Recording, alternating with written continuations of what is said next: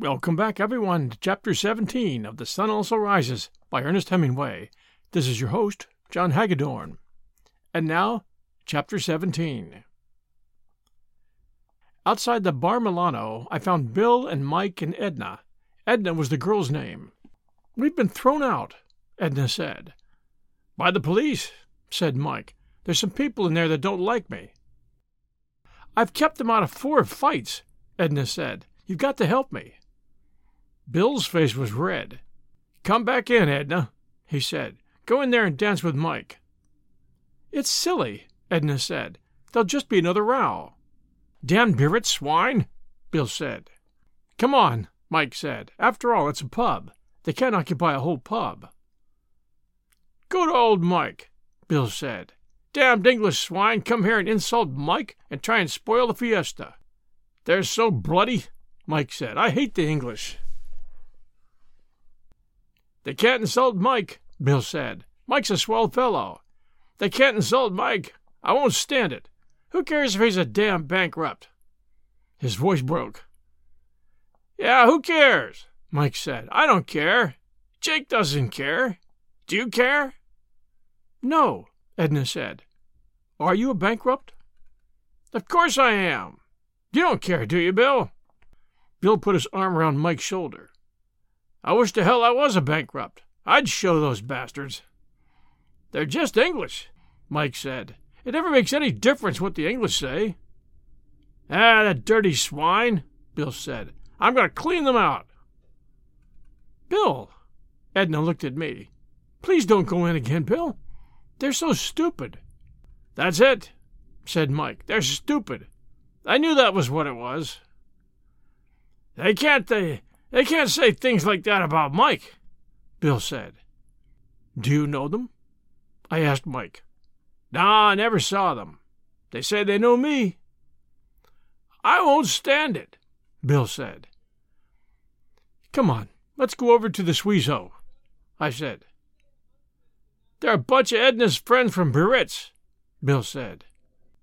"They're simply stupid," Edna said. "One of them's Charlie Blackman from Chicago," Bill said. "I was never in Chicago," Mike said. Edna started to laugh and couldn't stop. "Take me away from here," she said. "You bankrupts." "What kind of row was it?" I asked Edna. We were walking across the square to the Suizo. Bill was gone. "I don't know what happened, but someone had the police called to keep Mike out of the back room. There were some people that had known Mike at Cannes. What's the matter with him?" "Probably he owes them money," I said. "That's what people usually get bitter about." In front of the ticket booths, out in the square, there were 2 lines of people waiting. They were sitting on chairs or crouched on the ground with blankets and newspapers around them. They were waiting for the wickets to open in the morning to buy tickets for the bullfight. The night was clearing and the moon was out. Some of the people in the line were sleeping. At the Café Suizo, we had just sat down and ordered Fundador when Robert Cohn came up. "Where's Brett?" he asked. "I don't know." "She was with you." "She must have gone to bed." "She's not." "I don't know where she is." His face was sallow under the light. He was standing up. "Tell me where she is." "Sit down," I said. "I don't know where she is." "The hell you don't." "You can shut your face." "Tell me where Brett is." "I'm not telling you a damn thing." "You know where she is." "If I did, I wouldn't tell you." "Oh, go to hell, Cohn," Mike called from the table. "Brett's gone off with the bullfighter chap. They're on their honeymoon." "You shut up." "Oh, go to hell," Mike said languidly. "Is that where she is?" Cohn turned to me. "Like he said, go to hell." "She was with you. Is that where she is?" "Cohn, shut up. Go away." "I'll make you tell me." He stepped forward. "You damn pimp." I swung at him, and he ducked. I saw his face duck sideways in the light. He hit me, and I sat down on the pavement. As I started to get on my feet, he hit me twice. I went down backward under a table. I tried to get up and felt I did not have any legs. I felt I must get on my feet and try to hit him. Mike helped me up. Someone poured a carafe of water on my head. Mike had an arm around me, and I found I was sitting on a chair. Mike was pulling at my ears. "I say, you were cold," Mike said. "Where the hell were you?" "Oh, I was around." "You didn't want to mix in it?" "He knocked Mike down too," Edna said. "He didn't knock me out," Mike said. "I just lay there."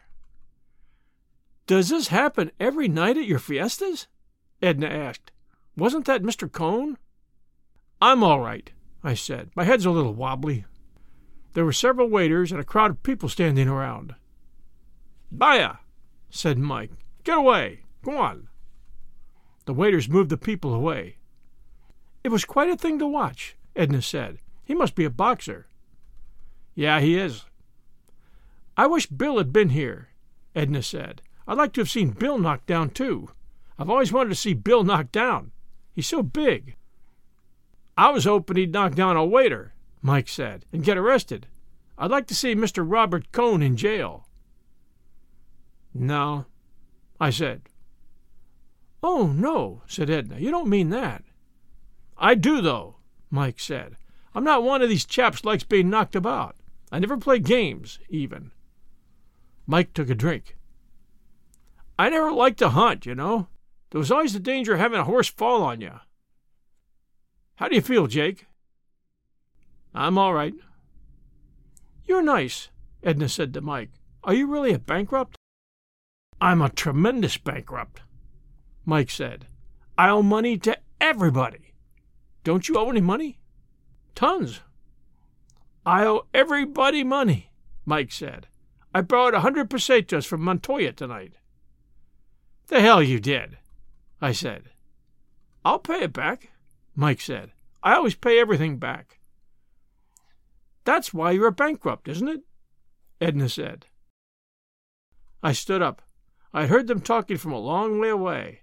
It all seemed like some bad play. "I'm going over to the hotel," I said. Then I heard them talking about me. "Is he all right?" Edna asked. "We'd better walk with him." "I'm all right," I said. "Don't come. I'll see you all later." I walked away from the cafe. They were sitting at the table. I looked back at them and the empty tables. There was a waiter sitting at one of the tables with his head in his hands. Walking across the square to the hotel, everything looked new and changed. I'd never seen the trees before. I'd never seen the flagpoles before, nor the front of the theater. It was all different. I felt as I felt once coming home from an out-of-town football game. I was carrying a suitcase with my football things in it, and I walked up the street from the station in the town I'd lived in all my life, and it was all new. They were raking the lawns and burning leaves in the road, and I stopped for a long time and watched. It was all strange. Then I went on, and my feet seemed to be a long way off, and everything seemed to come from a long way off, and I could hear my feet walking a great distance away. I'd been kicked in the head early in the game. It was like that crossing the square. It was like that going up the stairs in the hotel. Going up the stairs took a long time, and I had the feeling that I was carrying my suitcase. There was a light in the room. Bill came out and met me in the hall. "Say," he said, "go up and see Cohn. He's been in a jam, and he's asking for you." "Oh, to hell with Cohn." "Go on. Go on up and see him." I did not want to climb another flight of stairs. "What are you looking at me that way for?" "I'm not looking at you. Go on up and see Cohn. He's in bad shape." "You were drunk a little while ago," I said. "I'm drunk now," Bill said. "But you'll go up and see Cohn. He wants to see you." "All right." It was just a matter of climbing more stairs. I went on up the stairs carrying my phantom suitcase. I walked down the hall to Cohn's room. The door was shut, and I knocked. "Who is it?" "Barnes." "Come in, Jake." I opened the door and went in and set down my suitcase. There was no light in the room. Cohn was lying, face down, on the bed in the dark. "Hello, Jake." "Don't call me Jake." I stood by the door. It was just like this that I'd come home. Now it was a hot bath that I needed, a deep, hot bath to lie back in. "Where's the bathroom?" I asked. Cone was crying. There he was, face down on the bed, crying. He had on a white polo shirt, the kind he'd worn at Princeton. "I'm sorry, Jake. Please forgive me." "Forgive you, hell. Please forgive me, Jake." I didn't say anything. I just stood there by the door. I was crazy. You must see how it was. "Oh, that's all right." I couldn't stand it about Brett. "You called me a pimp, Cone." I didn't care. I did not care. I wanted a hot bath. I wanted a hot bath in deep water. "I know. Please don't remember it," he said. "I was crazy." "That's all right." He was crying. His voice was funny. He lay there in his white shirt on the bed in the dark, his polo shirt. I'm going away in the morning." He was crying without making any noise. "I just couldn't stand it about Brett. I've been through hell, Jake. It's been simply hell. When I met her down here, Brett treated me as though I were a perfect stranger. I couldn't stand it. We lived together at San Sebastian. I suppose you know it. I can't stand it any more." He lay there on the bed. "Well," I said, "I'm going to take a bath." "You were the only friend I had, and I loved Brett so." "Yeah," I said. "So long." "I guess it isn't any use," he said. "I guess it isn't any damn use." "What?" "Everything. Please say you forgive me, Jake." "Yeah, sure," I said. "It's all right." "I feel so terribly. I've been through such hell, Jake. Now everything's gone. Everything." "Yeah, well, so long. I gotta go." He rolled over, sat on the edge of the bed, and then stood up. "So long, Jake," he said. "You'll shake hands, won't you?" "Yeah, sure. Why not?" We shook hands. In the dark, I couldn't see his face very well. "Well," I said, "see you in the morning." "I'm going away in the morning." "Oh, yeah," I said. I went out. Cone was standing in the door of the room. "Are you all right, Jake?" he asked. "Yes, I'm all right." I could not find the bathroom. After a while I found it. There was a deep stone tub. I turned on the taps, and the water would not run. I sat down on the edge of the bathtub. When I got up to go, I found I'd taken off my shoes. I hunted for them, and found them, and carried them downstairs. I found my room and went inside and undressed and got into bed. I awoke with a headache and the noise of the bands going by in the street. I remembered I'd promised to take Bill's friend Edna to see the bulls go through the street and into the ring. I dressed and went downstairs and out into the cold, early morning. People were crossing the square, hurrying toward the bull ring. Across the square were the two lines of men in front of the ticket booths. They were still waiting for the tickets to go on sale at 7 o'clock. I hurried across the street to the cafe. The waiter told me that my friends had been there and gone. "How many were they?" "2 gentlemen and a lady." That was all right. Bill and Mike were with Edna. She'd been afraid last night they would pass out. That was why I was to be sure to take her. I drank the coffee and hurried with the other people toward the bull ring. I was not groggy now. There was only a bad headache.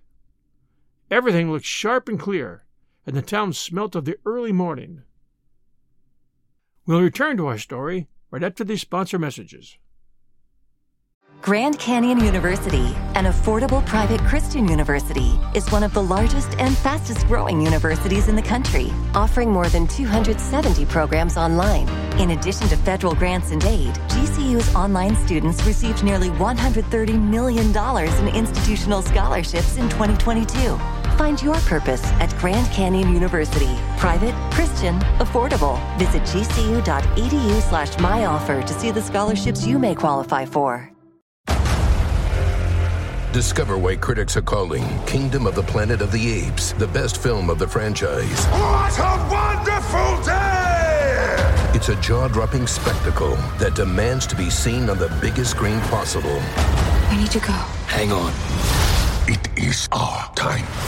Kingdom of the Planet of the Apes. Now playing only in theaters. Rated PG-13. Some material may be inappropriate for children under 13. And now back to our story. The stretch of ground from the edge of the town to the bull ring was muddy. There was a crowd all along the fence that led to the ring, and the outside balconies and the top of the bull ring were solid with people. I heard the rocket, and I knew I could not get into the ring in time to see the bulls come in, so I shoved through the crowd to the fence. I was pushed close against the planks of the fence. Between the two fences of the runway, the police were clearing the crowd along. They walked or trotted on into the bull ring. Then people commenced to come running. A drunk slipped and fell. 2 policemen grabbed him and rushed him over to the fence. The crowd were running fast now. There was a great shout from the crowd, and putting my head through between the boards, I saw the bulls just coming out of the street into the long running pen. They were going fast and gaining on the crowd.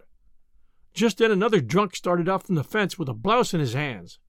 He wanted to do cape work with the bulls. The 2 policemen tore out, collared him, one hit him with a club, and they dragged him against the fence and stood flattened out against the fence as the last of the crowd and the bulls went by. There were so many people running ahead of the bulls that the mass thickened and slowed up going through the gate into the ring, and as the bulls passed, galloping together, heavy, muddy-sided, horns swinging, one shot ahead, caught a man in the running crowd in the back, and lifted him in the air. Both the man's arms were by his sides. His head went back as the bull's horn went in, and the bull lifted him and then dropped him. The bull picked another man running in front, but the man disappeared into the crowd, and the crowd was through the gate and into the ring with the bulls behind them. The red door of the ring went shut. The crowd on the outside balconies of the bull ring were pressing through to the inside. There was a shout, and then another shout. The man who had been gored lay face down in the trampled mud. People climbed over the fence, and I could not see the man because the crowd was so thick around him. From inside the ring came the shouts. Each shout meant a charge by some bull into the crowd. You could tell by the degree of intensity in the shout how bad a thing it was that was happening. Then the rocket went up that meant the steers had gotten the bulls out of the ring and into the corrals. I left the fence and started back toward the town. Back in the town, I went to the cafe to have a second coffee and some buttered toast. The waiters were sweeping out the cafe and mopping off the tables. One came over and took my order. Anything happen at the Encierro? I didn't see it all. One man was badly cogito. Where? Here. I put one hand on the small of my back and the other on my chest, where it looked as though the horn must have come through. The waiter nodded his head and swept the crumbs from the table with his cloth. Badly cogito, he said. All for sport. All for pleasure. He went away and came back with a long-handled coffee in milk pots. He poured the milk and coffee. It came out of the long spouts in 2 streams into the big cup. The waiter nodded his head. Badly cogito through the back, he said. He put the pots down on the table and sat down on the chair at the table. A big horn wound. All for fun. Just for fun. What do you think of that? I don't know. That's it. All for fun. Fun, you understand. You are not an aficionado. Me? What are bulls? Animals. Brute animals. He stood up and put his hand on the small of his back. Right through the back. A coronada right through the back. For fun, you understand. He shook his head and walked away, carrying the coffee pots. 2 men were going by in the street. The waiter shouted to them. They were grave-looking. One shook his head. Muerto, he called. The waiter nodded his head. The two men went on. They were on some errand. The waiter came over to my table. "You hear? Muerto. Dead. He's dead. With a horn through him. All for morning fun. Es muy flamenco." "It's bad." "Not for me," the waiter said. "No fun in that for me." Later in the day, we learned that the man who was killed was named Vicente Girones, and he came from near Tafalla. The next day in the paper, we read that he was 28 years old and had a farm, a wife, and 2 children. He had continued to come to the fiesta each year after he was married. The next day his wife came in from Tafalla to be with the body, and the day after there was a service in the chapel of San Fermin, and the coffin was carried to the railway station by members of the Dancing and Drinking Society of Tafalla. The drums marched ahead, and there was music on the fifes, and behind the men who carried the coffin walked the wife and 2 children. All the members of the Dancing and Drinking Societies of Pamplona, Estella, Tafalla, and Sangüesa, who could stay over for the funeral. The coffin was loaded into the baggage car of the train, and the widow and the 2 children rode sitting, all 3 together, in an open third-class railway carriage. The train started with a jerk, and then ran smoothly, and out into the fields of grain that blew in the wind on the plain on the way to Tafalla. The bull who killed Vicente Girones was named Bocanegra, was number 118 of the bull breeding establishment of Sanchez Taberno, and was killed by Pedro Romero as the 3rd bull of that same afternoon. His ear was cut by popular acclamation and given to Pedro, who in turn gave it to Brett, who wrapped it in a handkerchief belonging to myself, and left both ear and handkerchief, along with a number of Murati cigarette stubs, shoved far back in the drawer of the bed table that stood beside her bed in the Hotel Montoya in Pamplona. Back in the hotel, the night watchman was sitting on a bench inside the door. He had been there all night and was very sleepy. He stood up as I came in.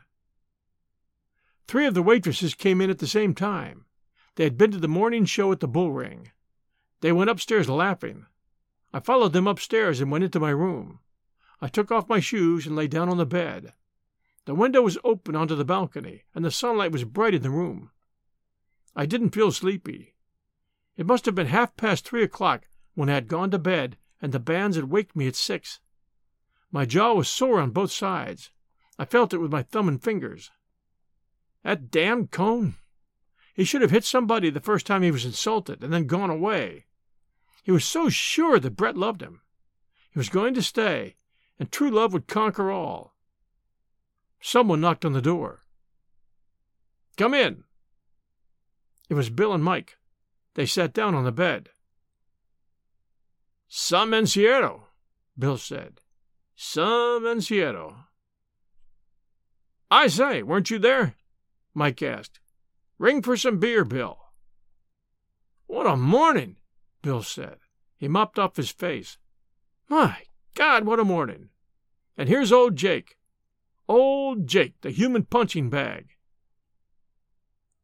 "What happened inside?" "Good God," Bill said. "What happened, Mike?" "There were these bulls coming in," Mike said. "Just ahead of them was the crowd, and some chap tripped and brought the whole lot of them down. And the bulls all came in right over them. I heard them yell." "That was Edna," Bill said. "Chaps kept coming out and waving their shirts. One bull went along the barrera and hooked everybody over." "They took about 20 chaps to the infirmary," Mike said. "What a morning," Bill said. "The damn police kept arresting chaps that wanted to go and commit suicide with the bulls." "The steers took them in the end," Mike said. "It took about an hour." "It was really about a quarter of an hour," Mike objected. "Oh, go to hell," Bill said. "You've been in the war. It was 2 hours and a half for me." "Where's that beer?" Mike asked. "What did you do with the lovely Edna?" "We took her home just now. She's gone to bed." "How did she like it?" "Fine. We told her it was just like that every morning." "Yeah, she was impressed," Mike said.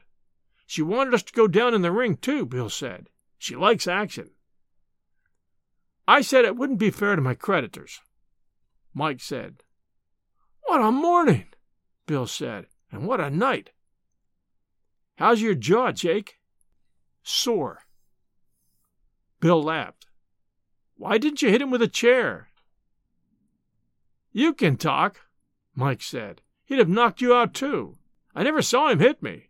I rather think I saw him just before that, and then quite suddenly I was sitting down in the street, and Jake was lying under a table." "Where did he go afterward?" I asked. "Here she is," Mike said. "Here's that beautiful lady with the beer." The chambermaid put the tray with the beer bottles and glasses down on the table. "Now bring up 3 more bottles," Mike said. "Where did Cone go after he hit me?" I asked Bill. "Don't you know about that?" Mike was opening a beer bottle. He poured the beer into one of the glasses, holding the glass close to the bottle. "Really?" Bill asked. "Why, he went in and found Brett and the bullfighter chap in the bullfighter's room, and then he massacred that poor, bloody bullfighter." "No." "Yeah." "What a night," Bill said. "He nearly killed that poor bullfighter. Then Cone wanted to take Brett away. Wanted to make an honest woman of her, I imagine. Damn touching scene." He took a long drink of the beer. "He is an ass." "What happened?" "Brett gave him what for. She told him off. I think she was rather good." "I'll bet she was," Bill said. "Then Cone broke down and cried, and wanted to shake hands with the bullfighter. He wanted to shake hands with Brett, too." "Yeah, I know. He shook hands with me." "Did he?" "Well, they weren't having any of it. The bullfighter fellow was rather good. He didn't say much, but he kept getting up and getting knocked down again. Cone couldn't knock him out. It must have been damn funny." "Where did you hear all this?" "Brett. I saw her this morning." "What happened finally?" "It seems the bullfighter fellow was sitting on the bed. He'd been knocked down about 15 times, and he wanted to fight some more. Brett held him and wouldn't let him get up. He was weak, but Brett couldn't hold him, and he got up. Then Cone said he wouldn't hit him again. He said he couldn't do it. He said it would be wicked. So the bullfighter chap sort of staggered over to him. Cone went back against the wall. "So you won't hit me?" said the bullfighter. "No," said Cone. "I'd be ashamed to." So the bullfighter hit him just as hard as he could in the face, and then sat down on the floor. He couldn't get up, Brett said. Cone wanted to pick him up and carry him to the bed. He said if Cone helped him, he'd kill him, and he'd kill him anyway this morning if Cone wasn't out of town. Cone was crying, and Brett had told him off, and he wanted to shake hands, but I've told you that. "Tell the rest," Bill said. "It seems the bullfighter chap was sitting on the floor. He was waiting to get strength enough to get up and hit Cone again. Brett wasn't having any shaking hands, and Cone was crying and telling her how much he loved her, and she was telling him not to be a ruddy ass. Then Cone leaned down to shake hands with the bullfighter fellow. No hard feelings, you know. All for forgiveness. And the bullfighter chap hit him in the face again." "That's quite a kid," Bill said. "He ruined Cone," Mike said. "You know, I don't think Cone will ever want to knock people about again." "When did you see Brett?" "This morning. She came in to get some things. She's looking after this Romero lad." He poured out another bottle of beer. "Brett's rather cut up, but she loves looking after people. That's how we came to go off together. She was looking after me." "Yeah, I know," I said. "I'm rather drunk," Mike said. "I think I'll stay rather drunk. This is all awfully amusing, but it's not too pleasant. It's not too pleasant for me." He drank off the beer. "I gave Brett what for, you know. I said if she'd go about with Jews and bullfighters and such people, she's got to expect trouble." He leaned forward. "I say, Jake, do you mind if I drink that bottle of yours? She'll bring you another one." "Yeah, go ahead," I said. I wasn't drinking it anyway. Mike started to open the bottle. "Would you mind opening it?" I pressed up the wire fastener and poured it for him. You know, Mike went on, Brett was rather good. She's always rather good. I gave her a fearful hiding about Jews and bullfighters and all those sort of people. And do you know what she said? Yes, I've had such a hell of a happy life with the British aristocracy. He took a drink. Yeah, that was rather good. Ashley, chap she got the title from, was a sailor, you know, 9th Baronet. When he came home, he wouldn't sleep in a bed. Always made Brett sleep on the floor. Finally, when he got really bad, he used to tell her he'd kill her. Always slept with a loaded service revolver. Brett used to take the shells out when he'd gone to sleep.